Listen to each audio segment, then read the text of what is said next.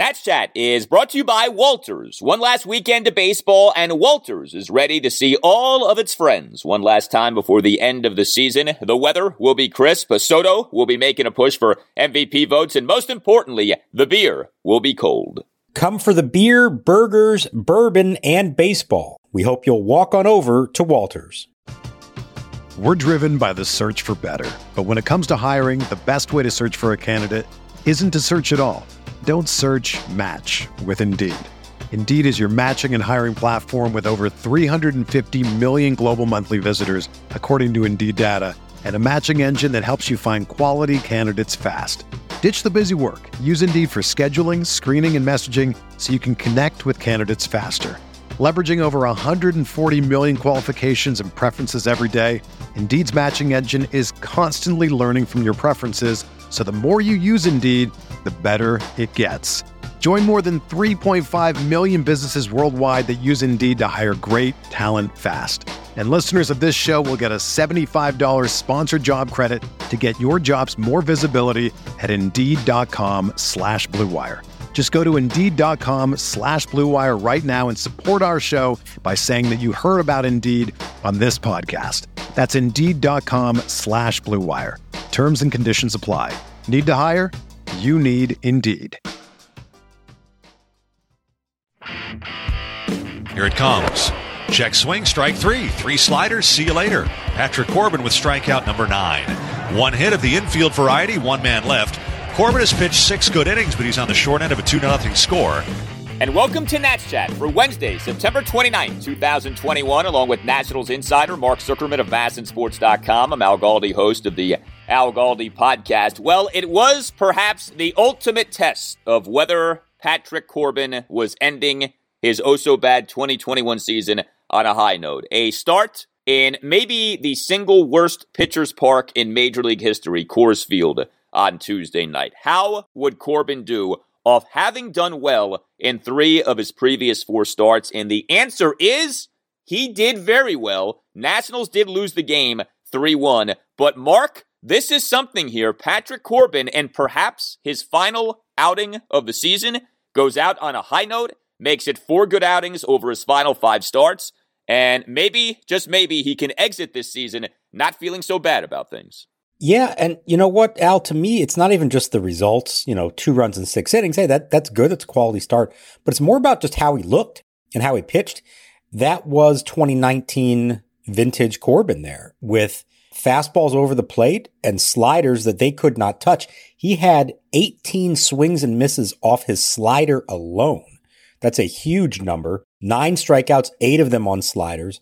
That is Patrick Corbin at his very best, and he did it against a tough lineup in, like you said, a very tough ballpark. Obviously, the season numbers are still going to look awful when he goes home for the winter, but I think psychologically there could be a little something for him having had a few starts now down the stretch that felt more normal to him that will allow him to feel just a little bit better about the way this season ended and, allow him potentially to come back for spring training and at least in his mind know it's not a lost cause.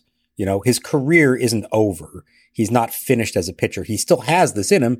It's just a matter now of figuring out what he was doing right and duplicating it and now doing it over an entire season in 2022. Yeah, one of the things about Corbin's really bad year is that he had sporadic good outings. And he would have these outings, and we would talk about these outings, and then inevitably he'd go right back to struggling. And so recently, with him doing better, I had that feeling of we're not going to celebrate this until we see some sort of consistent success. And we've seen that here in this month of September. And so that's been encouraging to see. And especially on Tuesday night against a good hitting Rockies team, like you said, in this ballpark, I thought this could have been a bloody mess. And instead it was the opposite. He goes out there and he does a good job. Like you said, 9 strikeouts, 2 runs in 6 innings, issues 3 walks, but one of the walks was intentional. Gives up 6 hits, a homer, which was a mammoth homer, 2 doubles, but one of the doubles was not his fault at all. Throws 3 singles, mostly through strikes, 64 strikes versus 37 balls on 101 pitches. And he even had a hit. Top of the third, Patrick Corbin had a leadoff single. He began his outing with 3 scoreless innings. In a scoreless bottom of the first, he had 3 strikeouts. He did give up a 2-out double to Trevor Story, but that was the result of a high fly ball that landed between Alcides Escobar and Yadiel Hernandez in left field. Looked like certainly Escobar at the very least lost the ball in the air, and then Yadiel looked like he lost the ball in the air as well. Corbin gave up a run, bottom of the fourth, 1-out 5-pitch walk of C.J. Cron, 1-out first-pitch single by Elias Diaz to right field, and a 1-out first-pitch RBI double to left center by Ryan McMahon. And then you had the homer, and the homer was something else. A classic Coors Field blast, bottom of the fifth, 2-out solo shot by Trevor Story on a bomb to left center, ends up measuring at a projected 475 feet per Statcast. That's got to be the longest homer given up by a Nat this season. Yeah, it was. And it's funny because you watch it on TV or if you were there and you think, okay, that's a long home run, and you see it go well up into the bleachers. But then you see the number and you're like, wait, 475, how's that possible? And then you remember that Coors Field is so big that, the 10th row of the bleachers there versus the 10th row of the bleachers in any other ballpark, it's a good extra 20, 30 feet to it. So, that was a towering blast, and fortunately the only real mistake that he made in this game. But, you mentioned how he has had a decent number of good starts along the way. And here's the thing, 13 quality starts for him out of his 31 overall. Now, that's not a good enough total, and that's not what you ultimately want for a guy who's being paid as much as he is and has such a prominent role in your rotation. But it's, again, reminds you that it's not a lost cause. That's 13 good starts that he had this year. So it's not like every single one of them has been bad, and he did finish with 4 out of 5 that were good. So there's something there. Now it's a matter of him duplicating it. I know all year we were kind of looking at the release point was a lot higher, so wasn't really sure why. I just tried diving into it a little bit, but maybe that just played off on some shape of my pitches and kind of suffered from location because of that. He thinks that made a difference. He actually said he got into some bad habits last year and it just took a long time to get out of it. So maybe a little bit of indication there of finally figuring out what the issue was.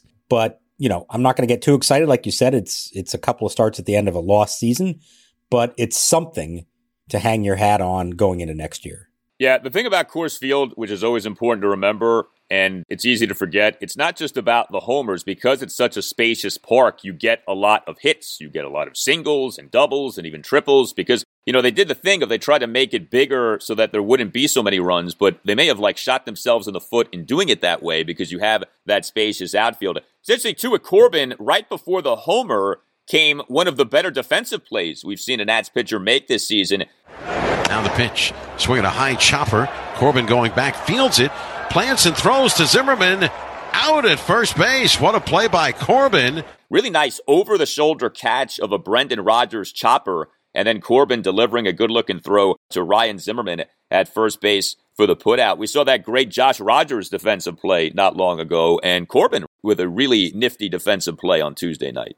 He's got athleticism. We know that. He's a former basketball player, and he can do that kind of thing, and we've seen him be very good at it over the years. So it was kind of striking how he went straight from that great moment, maybe his best moment of the night, to then giving up the towering home run. But I agree with you about Coors Field, and you're right. Because the outfielders play so deep as well, you have all these hits that fall in front of them, and then balls to the gaps that roll and turn into doubles and triples. And I've always wondered if the actual answer for Coors Field, to normalize it, I guess, isn't to have the distances be so deep, because the dimensions are much deeper than most ballparks because of the altitude difference. Well, maybe the answer actually is have semi-normal dimensions, but a really high wall all the way around. It keeps your outfield smaller so that, fielders can catch balls that might be outs everywhere else, but are hits there.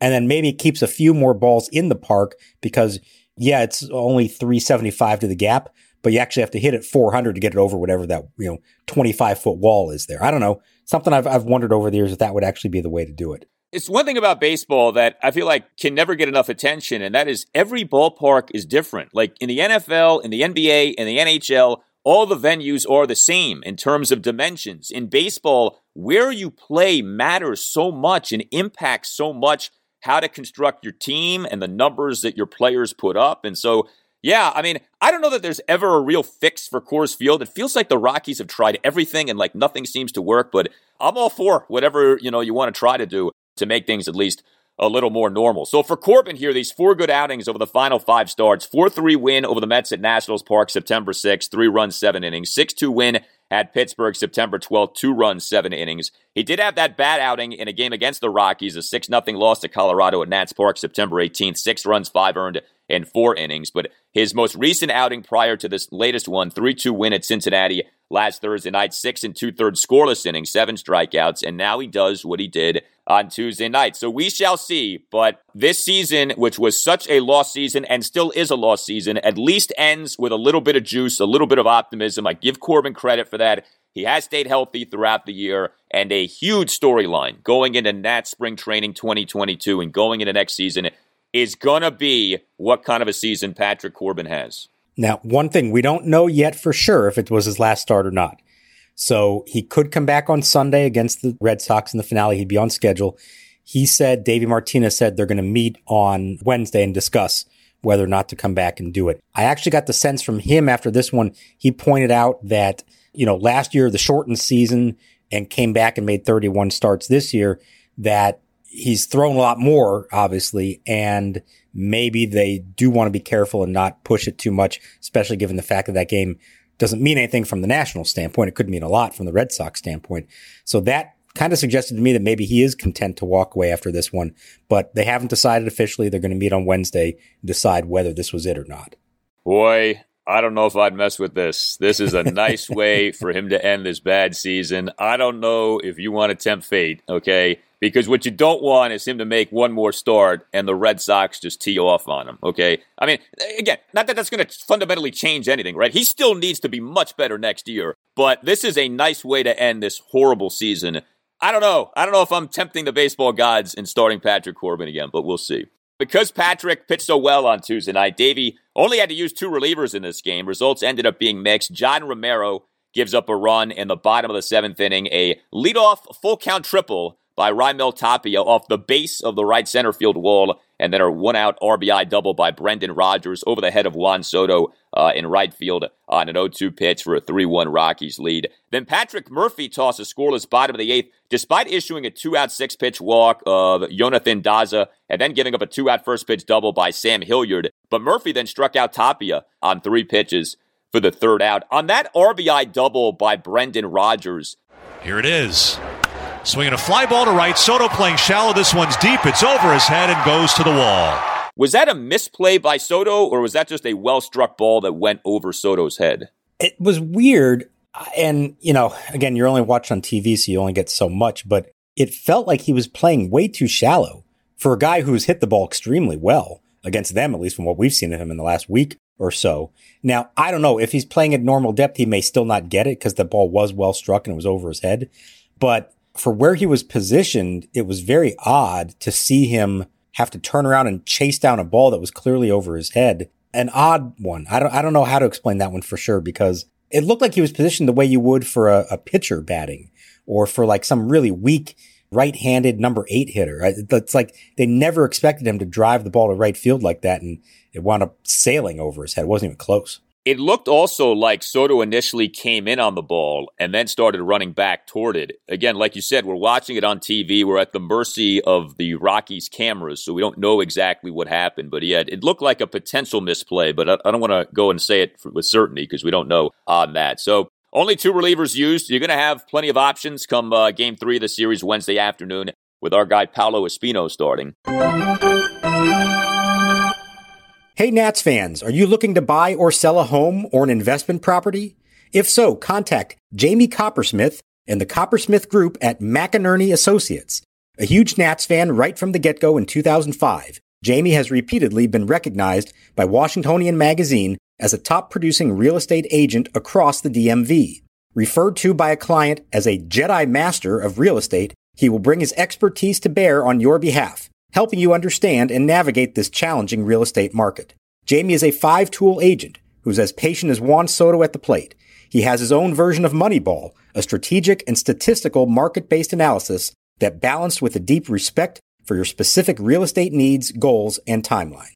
So, whether buying or selling, call Jamie Coppersmith today at 202-525-7471 or visit his website at thecoppersmithgroup.com. That's Coppersmith with a K. Nats Chat is sponsored by Silver Branch Brewing Company, located in downtown Silver Spring, only a 1-minute walk from the Silver Spring Metro station. Silver Branch is a perfect jumping off point to Metro down to the game. Park at the Cameron Street parking lot and meet up with friends for a beer and a bite to eat before metroing down. You can also get Silver Branch beer at Nationals Park. Beyond the Gnome World, one of Silver Branch's 4 flagship beers, is available at District Drafts at Section 223. Brewed to be light and refreshing, Beyond the Gnome World won a gold medal for the Saison beer style at the Great American Beer Festival last year. Beyond the Gnome World is deliciously dry and thirst-quenching and the perfect beer for hot summertime ball games. You may not be familiar with Saison, but take our word for it, baseball season is the perfect season for Saison, and buying from District Drafts to support your local breweries is a gnome run. Go to Section 223 and try Beyond the Gnome World the next time that you're at Nats Park, and make sure you stop by Silver Branch, located in Metro Plaza, just steps from the Silver Spring Metro. Silver Branch Brewing Company. When you come in, let them know that the Nats Chat podcast sent you. We're driven by the search for better. But when it comes to hiring, the best way to search for a candidate isn't to search at all. Don't search, match with Indeed. Indeed is your matching and hiring platform with over 350 million global monthly visitors, according to Indeed data, and a matching engine that helps you find quality candidates fast. Ditch the busy work. Use Indeed for scheduling, screening, and messaging so you can connect with candidates faster. Leveraging over 140 million qualifications and preferences every day, Indeed's matching engine is constantly learning from your preferences, so the more you use Indeed, the better it gets. Join more than 3.5 million businesses worldwide that use Indeed to hire great talent fast. And listeners of this show will get a $75 sponsored job credit to get your jobs more visibility at Indeed.com/Blue Wire. Just go to Indeed.com/Blue Wire right now and support our show by saying that you heard about Indeed on this podcast. That's Indeed.com/Blue Wire. Terms and conditions apply. Need to hire? You need Indeed. Whether you're a world-class athlete or a podcaster like me, we all understand the importance of mental and physical well-being and proper recovery for top-notch performance. That's why I'm excited that Unified Healing is sponsoring podcasts on the Blue Wire Network. Unified Healing is a new and super innovative global network of wellness centers powered by Energy Enhancement System, or EE System. If you haven't heard of the EE System yet, then you'll want to listen up. This technology promotes wellness, deep relaxation, purification, and rejuvenation. Wherever you are across the globe, access to a center is easy and affordable. Interested in experiencing the EE System technology for yourself? Go to unifiedhealing.com/Blue Wire to learn more and find a center near you. That's unified, UNIFYD, healing.com/Blue Wire. No material or testimonials on the Unified Healing website are intended to be viewed as medical advice or a substitute for professional medical advice, diagnosis, or treatment. Always seek the advice of your physician or other qualified healthcare provider with any questions you may have regarding a medical condition or treatment and before undertaking a new healthcare regimen, including EE System. Celebrating his 37th birthday here on September the 28th, Ryan Zimmerman will lead off the top of the 4th against Kyle Freeland. He got upstaged on his birthday 7 years ago when the other Zimmerman threw a no-hitter. Zim spent his birthday playing 8 innings of left field and then came out in place of Steven Souza Jr. for the top of the 9th to make the no-hitter saving catch. Freeland winds and fires. Swinging a long drive left center field for the birthday boy. Back on this one is Hilliard. It's off the wall, caroming towards center field, where it's picked up just shy of the warning track there by Hampson. And in its second with a booming double is Ryan Zimmerman. With the Nats offense, so the Nats offense has kind of cooled off a little bit here lately. And it's funny, so far, this series at Coors Field really has not been that big of a deal in terms of like offense going nuts. You had much more offense in the previous series at Cincinnati at Great American Ballpark. Nats on Tuesday night, just the 1 run, 7 hits, did draw 5 walks, although none by Juan Soto. Juan Soto goes 0 for 4 with a strikeout, doesn't reach base in a game for the first time since September 13th. A 14-game on-base streak ends. 2+ weeks we had gone since Soto had not reached base in a game. It does make you appreciate the run that he's been on. Yeah, this was his worst game in a long time. And it's not even just the results, the 0 for 4, But some of the at-bats were just not good. Popping up on the first pitch, grounding in a double play yet again, the strikeout late. I mean, this kind of looked like Soto from earlier in the year. And I do not want to read at all too much into it because he's been phenomenal, of course. And the man is entitled to have one off night.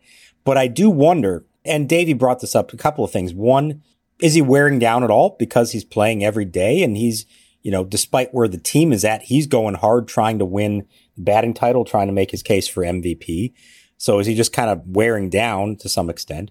And then, secondly, kind of like we were thinking going into this series, Coors Field, they're going to put up huge numbers. This is going to be great. He might overtake Harper in OPS by the end of the week. Sometimes you come here to Colorado and you know how the ball travels here and you try to do a little too much. For me, as I always tell them, I said, just try to hit the ball, stay in the middle of the field. Don't try to hit the ball in the air. Just hit the ball hard and the balls will go. I mean, you don't have to do anything different. The balls will travel here. And I just want to just relax and go out there and have some good at-bats and have fun. If I'm Juan Soto, as hard as it is on Wednesday, I'm just trying to stay relaxed. I'm saying I'm taking my walks. I'm going to try to hit a couple line drive singles. And the next thing you know, he ends up driving a ball, to the gaps or even over the fence. As much as we applaud him, as much as we commend him, what he has done here lately, I'm sure that he is physically and mentally exhausted at this point. Now, he's not going to take a day off. He's not going to do that at this, at this late stage of the game. But I could understand how he is, not just in the last week of a season, but in the last week of a long and grind of a season for him that has worn on him. And I think it's understandable. Yeah, I mean, I wouldn't kill Davey if he gave Soto a day off here. I don't think that's such a terrible thing if they do that. I mean, the nightmare scenario would be a fatigued Juan Soto suffering some kind of injury in one of these meaningless games the rest of the way. Like, that is 100% the last thing that the Nationals want here. And the way this season has gone, I don't know what to think. Like, you kind of had this feeling in your mind of, like, is there one more really bad thing that's going to happen in this oh-so-bad Nats season? You know what I mean? So if he's fatigued, if he's playing fatigued, if he's maybe dealing with stuff we don't know about, because, that's always a thing with these guys. We don't know on a day-in, day-out basis what they're dealing with, especially with this team when it comes to injury reveals, okay? So maybe Soto's dealing with, a hamstring or some sort of, oblique soreness or something like we have no idea about. If that's the case, I would not kill Davey at all if he gave Soto a game or two off down the stretch here. I mean, take advantage of the luxury that is the season essentially being over. You're out of contention. No one is going to shame Juan Soto. I mean, like you said, he plays every day. He's been so durable for this team. And the stuff about, the batting title and the MVP race, like, it's fun and it's great and we get into it, but ultimately it doesn't matter. Like, what matters is the Nats being good again. Every decision needs to have that as the backbone of the decision. What is best for the organization getting back to being good again? So only Davey and Juan are going to know truthfully what he's dealing with here, but day game after a night game, like if Soto doesn't play on Wednesday, and I think that he probably will, but if he doesn't, I think that's okay. I wouldn't have a problem with that. Yeah, I think that would be fine if they did. Now, they have the day off on Thursday, so that helps. But sometimes a manager, during the course of a long season, will purposely give a guy a day off in advance of a day off so that you get two in a row and, while only missing one actual game. So I'd be surprised. Likewise, I think he's going to want to play. I don't think he wants to sit on that 0 for 4 for 48 hours. And by the way, he's, again, not the end of the world, but he is 7 points behind Trey Turner now in the batting race, 325 to 318 as we tape this. So I would imagine he's going to be a little motivated to try to put together a better effort on Wednesday. And, let's also give credit to Kyle Freeland, who dominated the Nats twice in the last 10 days. He did not give up a run in the start at Nationals Park, and he finally gave up one in the 7th inning of this game. So, I mean, whatever that guy has going on, it's something good because he has completely shut out what has been a pretty good Nationals lineup here over the last month or two. Yeah, Nats scored their only run of the game on a bases-loaded walk, which tells you everything about the Nationals offensively on Tuesday night. Lane Thomas 0 for 3, but a good-looking walk there in the Nats' one-run 7th inning. 2-out bases-loaded walk to cut the Nats' deficit to 2-1, despite having been down to the count at 1 point, 0-2. Nats went 0 for 9 with runners in scoring position in this game. Also in this game was Ryan Zimmerman on his 37th birthday, serving as an Nats starting first baseman and cleanup batter. And Zim had himself a nice game, 2 for 4 with a double and an infield single. The old man legging out an infield single in this game. Zimmerman, top of the 4th, a leadoff double off the left center field wall on a very struck ball.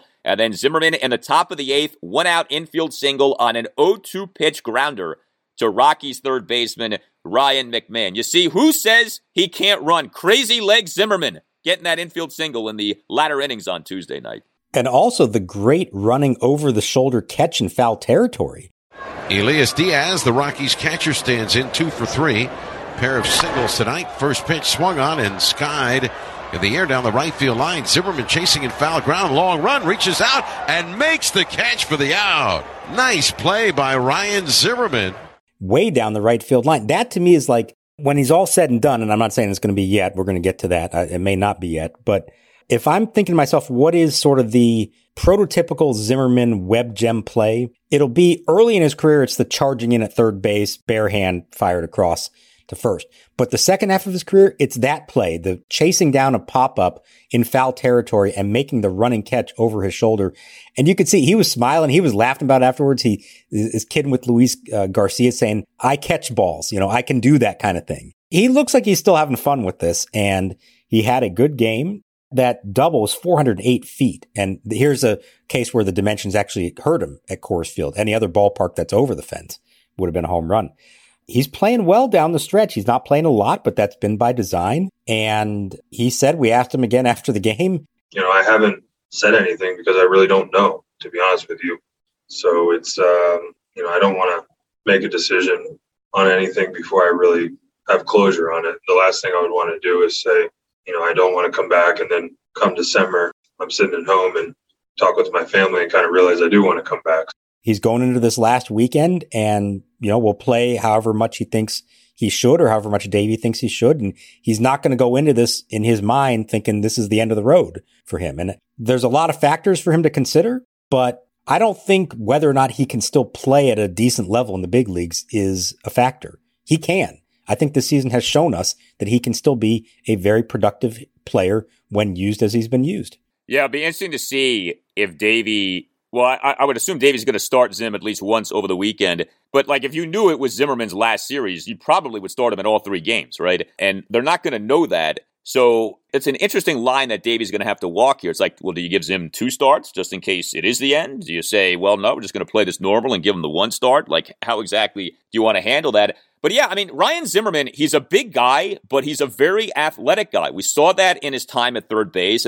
During his time at first base, the defensive moment I'll always remember, NLCS Game 1, 2019, that play that he made, that diving backhanded catch of the lineout by Tommy Edman. Here's a swing and a line drive, gone by a diving Ryan Zimmerman to his right. What a play by Zimmerman, leaving his feet. A headlong diving backhanded catch by 35-year-old Ryan Zimmerman. 1 away in the bottom of the 8th inning. You have Anibal Sanchez working on a no-hitter. Zimmerman makes this defensive gem to preserve the no-hitter. You felt in that moment, I know I did, oh my gosh, Sanchez is going to do this. Zimmerman makes that play. Now, it ended up not happening. But yeah, the guy can maneuver himself.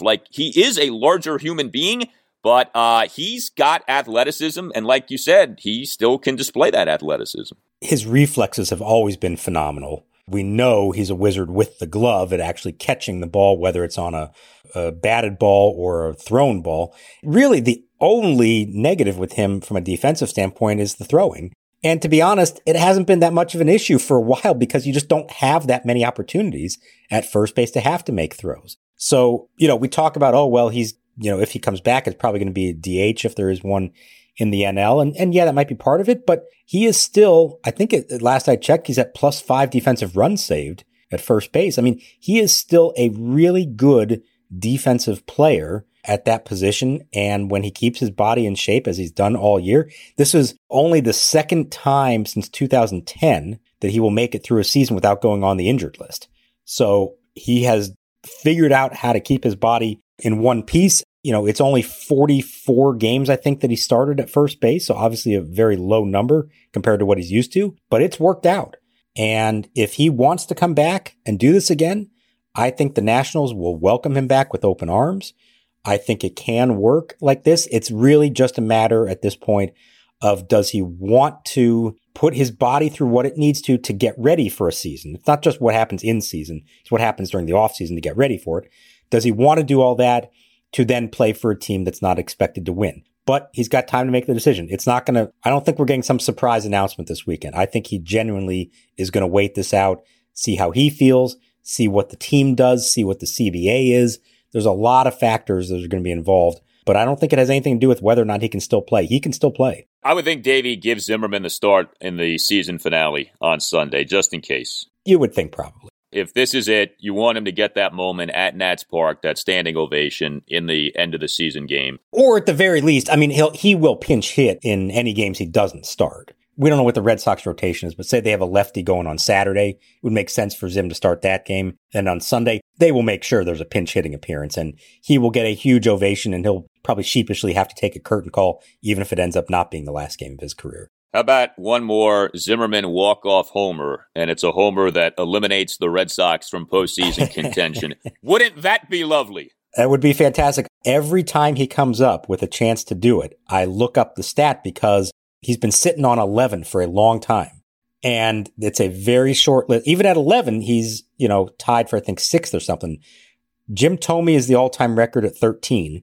And there's like 3 or 4 guys at 12, and it's Frank Robinson, Babe Ruth, Mickey Mantle. It's names like that. Always make sure I look it up, because if he does it, I want to make sure I get that in there right away to show just how elite of company that is. Obviously, the majority of them came in the first half of his career, but boy, that would be pretty cool if he could have one more of those. Let me tell you, if he wants to come back, but he hits a walk-off homer on Sunday, he still should retire, because that's the ultimate ending, the perfect storybook ending. He has to retire at that moment. I don't care what he wants to do. Other offensive observations from this Nationals 3-1 loss at the Rockies. Few things here. Yadiel Hernandez got on base 3 times, 1 for 2 with a single and a couple of walks. Alcides Escobar got on base 2 more times, 1 for 3 with a double and a walk. Nats also had some good 2-strike hitting on Tuesday night with some young guys. Keibert Ruiz, top of the second, an opposite field leadoff single to right center field on a 1-2 pitch. Was nice to see that. And Carter Kieboom had a single on Tuesday night in a 1-run 7th, a 1-out opposite field single into right center on an 0-2 pitch. We've seen some of this with Kieboom lately, going the opposite way. It's still like you're not seeing great production from Kieboom clearly. It feels like, though, you see just enough to make you want to see more, just enough to kind of make you say, all right, let's just continue this year. But yeah, he's certainly not overwhelming you either. No, and he had some bad at-bats in the game. I mean, the double play in the second inning was not good. Now, yes, the 0-2 opposite field single, that's exactly what you want in those situations. So you're right. There's like just enough there that it makes you say, okay, we're not going to give up on him completely. But in the big picture, it's hard not to look at the numbers and be pretty disappointed in what we've seen. And not just the numbers, but the way he has looked at times. And he's still not hitting for any power, which, long term, like if he's going to make it as a big leaguer, he's got to hit for power. That was supposed to be one of his skill sets. So, he's got a couple more days to try to finish on a little bit of a high note. But like I've been saying, I think he is probably the number one question mark at everyone in the lineup, at least the season ending lineup, in terms of, are they sticking with this, or are they going to decide it's time to move in another direction there? Yeah, I mean, the hope is that he's another Dansby Swanson, and just that there's a breakout down the line, but you can't just keep hoping for that. You want to see signs of that, and we haven't seen enough signs, certainly lately, but he did have a nice hit on Tuesday night. You can always email the podcast, natschatpodcast@gmail.com. Email from Tom Scanlon. Writes Tom, your discussions of player development made me wonder if there is some benchmarking of how our player development resources stack up against other teams. I know when the team came here in 2005, there wasn't much infrastructure, but how do we compare now in terms of coaches, scouts, etc.? That's a good question, because that was a thing, I remember a really big thing, like a decade plus ago. The Nats really were lacking in infrastructure. It's not something that gets talked about a lot. It's not something that many organizations like to reveal. Do we have a sense of how the Nats are now in terms of the infrastructure? My sense is that they're fairly standard, like nothing that really stands out one way or the other in terms of they have a lot more than most teams or a lot less. I don't think they're lacking. Now, they've had some turnover here recently, and there are some changes they need to make and some positions that need to be filled. There's been a domino effect. All those coaches that, remember when they went on the COVID IL for that period there when everything was falling apart in July, and they had to now bump guys up from the minor league staff to take some of those spots. Well, some of them are still with them. for a variety of reasons. With Davey being immobile, he's had Henry Blanco, who's the bullpen coach, in the dugout now as almost like an extra bench coach. So Sam Nairn, who was one of their minor league pitching coaches, has sort of become the big league bullpen coach. So there's a little bit of a depth issue, I guess I'll say. And they didn't, from a minor league standpoint, really get through this season with the kind of staffing that you want to have. But I don't sense that they are severely lacking compared to other teams in a lot of that. We know there's some player development changes coming. I'm also curious, are there any scouting changes coming? And it's been mostly the same group that's been responsible for their amateur scouting for a while now. And we've talked about how they haven't hit on a lot of not just first round picks, but second and third round picks. And I wonder if at some point, a fresh set of eyes at some of those would make a difference and have something they want to take a look at. So that would be one thing to watch for. The other thing I'll point out where they have made their greatest strides over the years is in the Dominican Republic. That was a disaster of a situation going back to Jim Bowden days and Jose Rijo and the Smiley Gonzalez scandal. And they had to strip that thing down to the bare bones, start all over.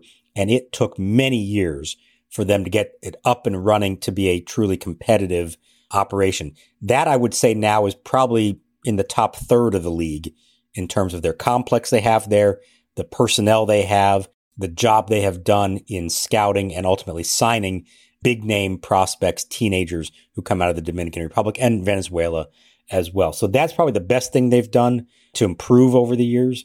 But there are some other things they can do. And I think it's an interesting winter. I think we are going to hear about some things that they're doing and really addressing this for the first time in a long time.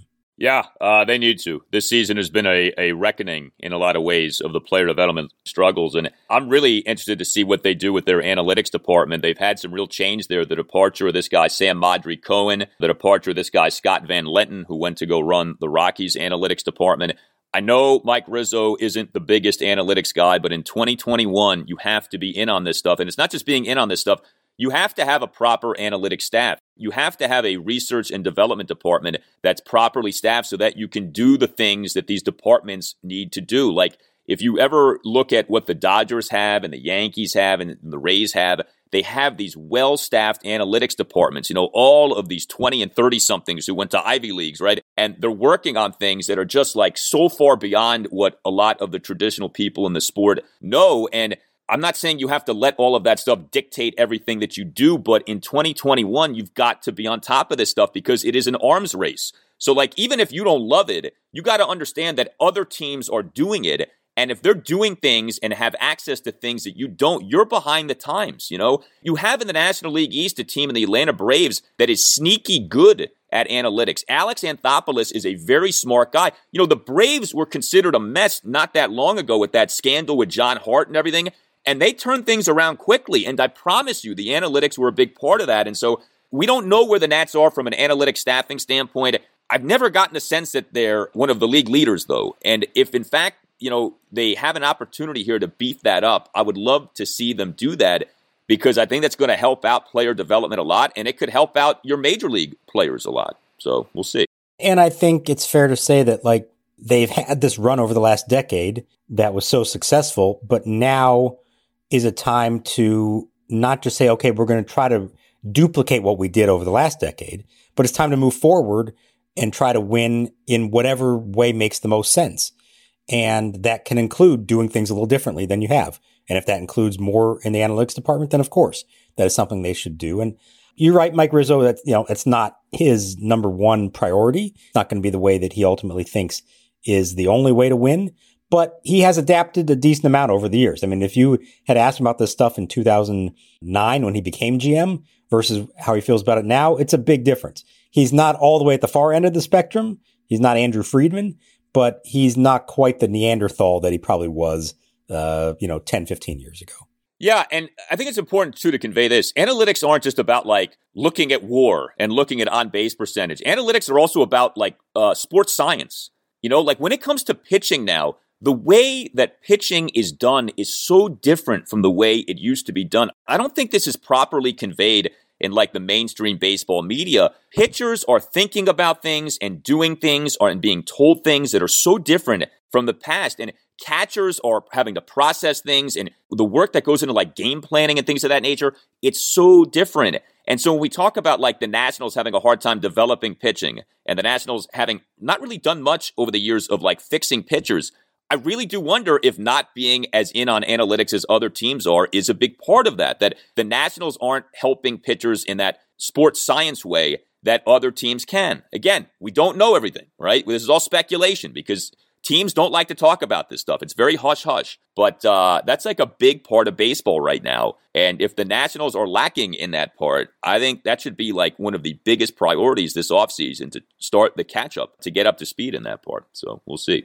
Game 3 at the Rockies, Wednesday afternoon at 3:10. Paolo Espino will make what is his final start of the season, right? There's no chance we see Paolo this weekend against the Red Sox. I guess maybe in a relief role, possibly somehow, but otherwise, this will be the final start of the season for the secret weapon. Yeah, maybe there's a relief appearance to come, on short rest, but no, he will not be making another start. And, just think about how far he's come. I mean, we've had so much fun with him. I just think back to that first fill-in for Steven Strasburg so long ago and could not have imagined at that point what he would end up being for this team, which is, let's be honest, their most consistently effective starter. There's a lot of reasons for that. Some of that's because of what he's done. A lot of it's because of what the others have not done. But it's been a pleasure to watch him all year. And for his sake, you hope he goes out on a high note. We have not seen the ball fly out of Coors Field very much this week, surprisingly so. For his sake, you hope that he continues that trend and finishes up with one more nice start. He needs 8 strikeouts to get to 100. That may be a tough assignment for him, but, who knows? We'll see what he can do. Yeah, it's not exactly Max Scherzer getting to 3,000, Paolo getting to 100 in the season, but such is the state of the Nationals' 2021 season. We have had so few series this season in which the Nationals have been 3 for 3 in terms of the starters all delivering. You potentially can have that in this series. Josiah Gray overall was good in Game 1. Patrick Corbin was really good in Game 2, and we will see what the secret weapon ends up being in Game 3. You tell us what you think. You can tweet us at Nats_chat. You can email the podcast as well, natschatpodcast@gmail.com. You can get yourself a Nats Chat Podcast t-shirt. Also can make a donation to cover the production costs of the Nats Chat Podcast, as was outlined by Tim Shovers in a recent installment of the pod.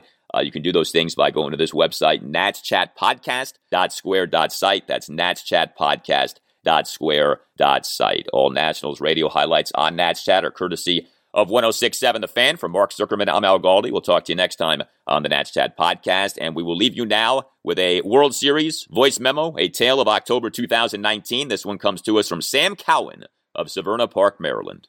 Hey, Tim, Al, and Mark. Thanks so much for the podcast this year.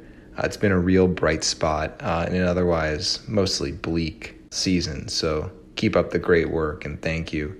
For my 2019 memory, I had a slightly different take on the 2019 wildcard game than some others have offered so far. To kind of understand my moment, you need to kind of rewind a little bit. I came of age as a baseball fan in Chicago in the 90s and early 2000s. I was at the 93 ALCS where the Blue Jays beat the White Sox, and was then at the 2003 NLCS where the Marlins beat the Cubs in Game 7, the game after the Bartman game. And it just have these vivid memories of the stadium silent and the other team running on the field, and kind of all you hear is the other team screaming and celebrating. Moved to Washington shortly after that, and just over time became a diehard Nats fan. And then, of course, I was at the 3 Game 5s and the DS, the 2012 against the Cardinals and then against the Dodgers and Cubs. And so kind of was just predisposed to negative thought in those elimination games. You then get to 2019, the wild card game. You show up at the stadium, everyone's fired up. Max, of course, serves up those 2 home runs early. And you're thinking to yourself, well, this will be different. At least it won't be as painful this time. You kind of know from the beginning it's over. And then you kind of get to Juan's shot to right field, the bottom of the 8th. And when that ball went, just under the glove and travels to the wall, I remember thinking, or turning to my wife and saying to her, they're going to win. They're going to win. I know they're going to win. And sure enough, you get to the top of the ninth, and Huddy gives up. There's a runner on first, and even the last out of the game was a shot to the warning track to center field. But I always knew that they were going to win that game. You knew after what happened in the bottom of the eighth that they were going to win that game. And I think that mindset for me really carried forward throughout the playoffs. Dodgers game 5, and then of course in the World Series down 3-2. But you just had this feeling this was the year. You kind of knew it was going to happen, and that wasn't a mindset I had ever had. So anyway, that's my 2019 memory. Again, thanks guys for the pod this year. I know things are going to turn around quickly. Al, I know you're skeptical. You've got your theories about the organization having issues, but I'm keeping the faith. I think next year is going to be a great year. So anyway, thanks again, guys. Can't wait to hopefully listen to you a little bit in the off season, and then we'll do it all again next year. Go Nats. Here's the 1-2. Swing and a miss on a changeup, and Strasburg sets him down in the 6th inning. 1 hit, 1 double play, 1 strikeout. So a scoreless inning of work for Steven Strasburg in his first big league relief appearance. 3-2.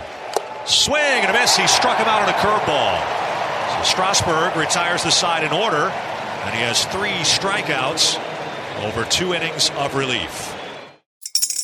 Spring is in the air at Littleton Coin Company, and we want to help you brighten your collection. Visit us at littletoncoin.com all month long to enjoy 15% off your purchase. With a wide selection of coins, paper money, supplies, and more, Littleton Coin Company has something for every collector's taste. Use promo code SPRING at littletoncoin.com for 15% off your purchase all month long. Restrictions apply. Littleton Coin Company. Serving collectors since 1945.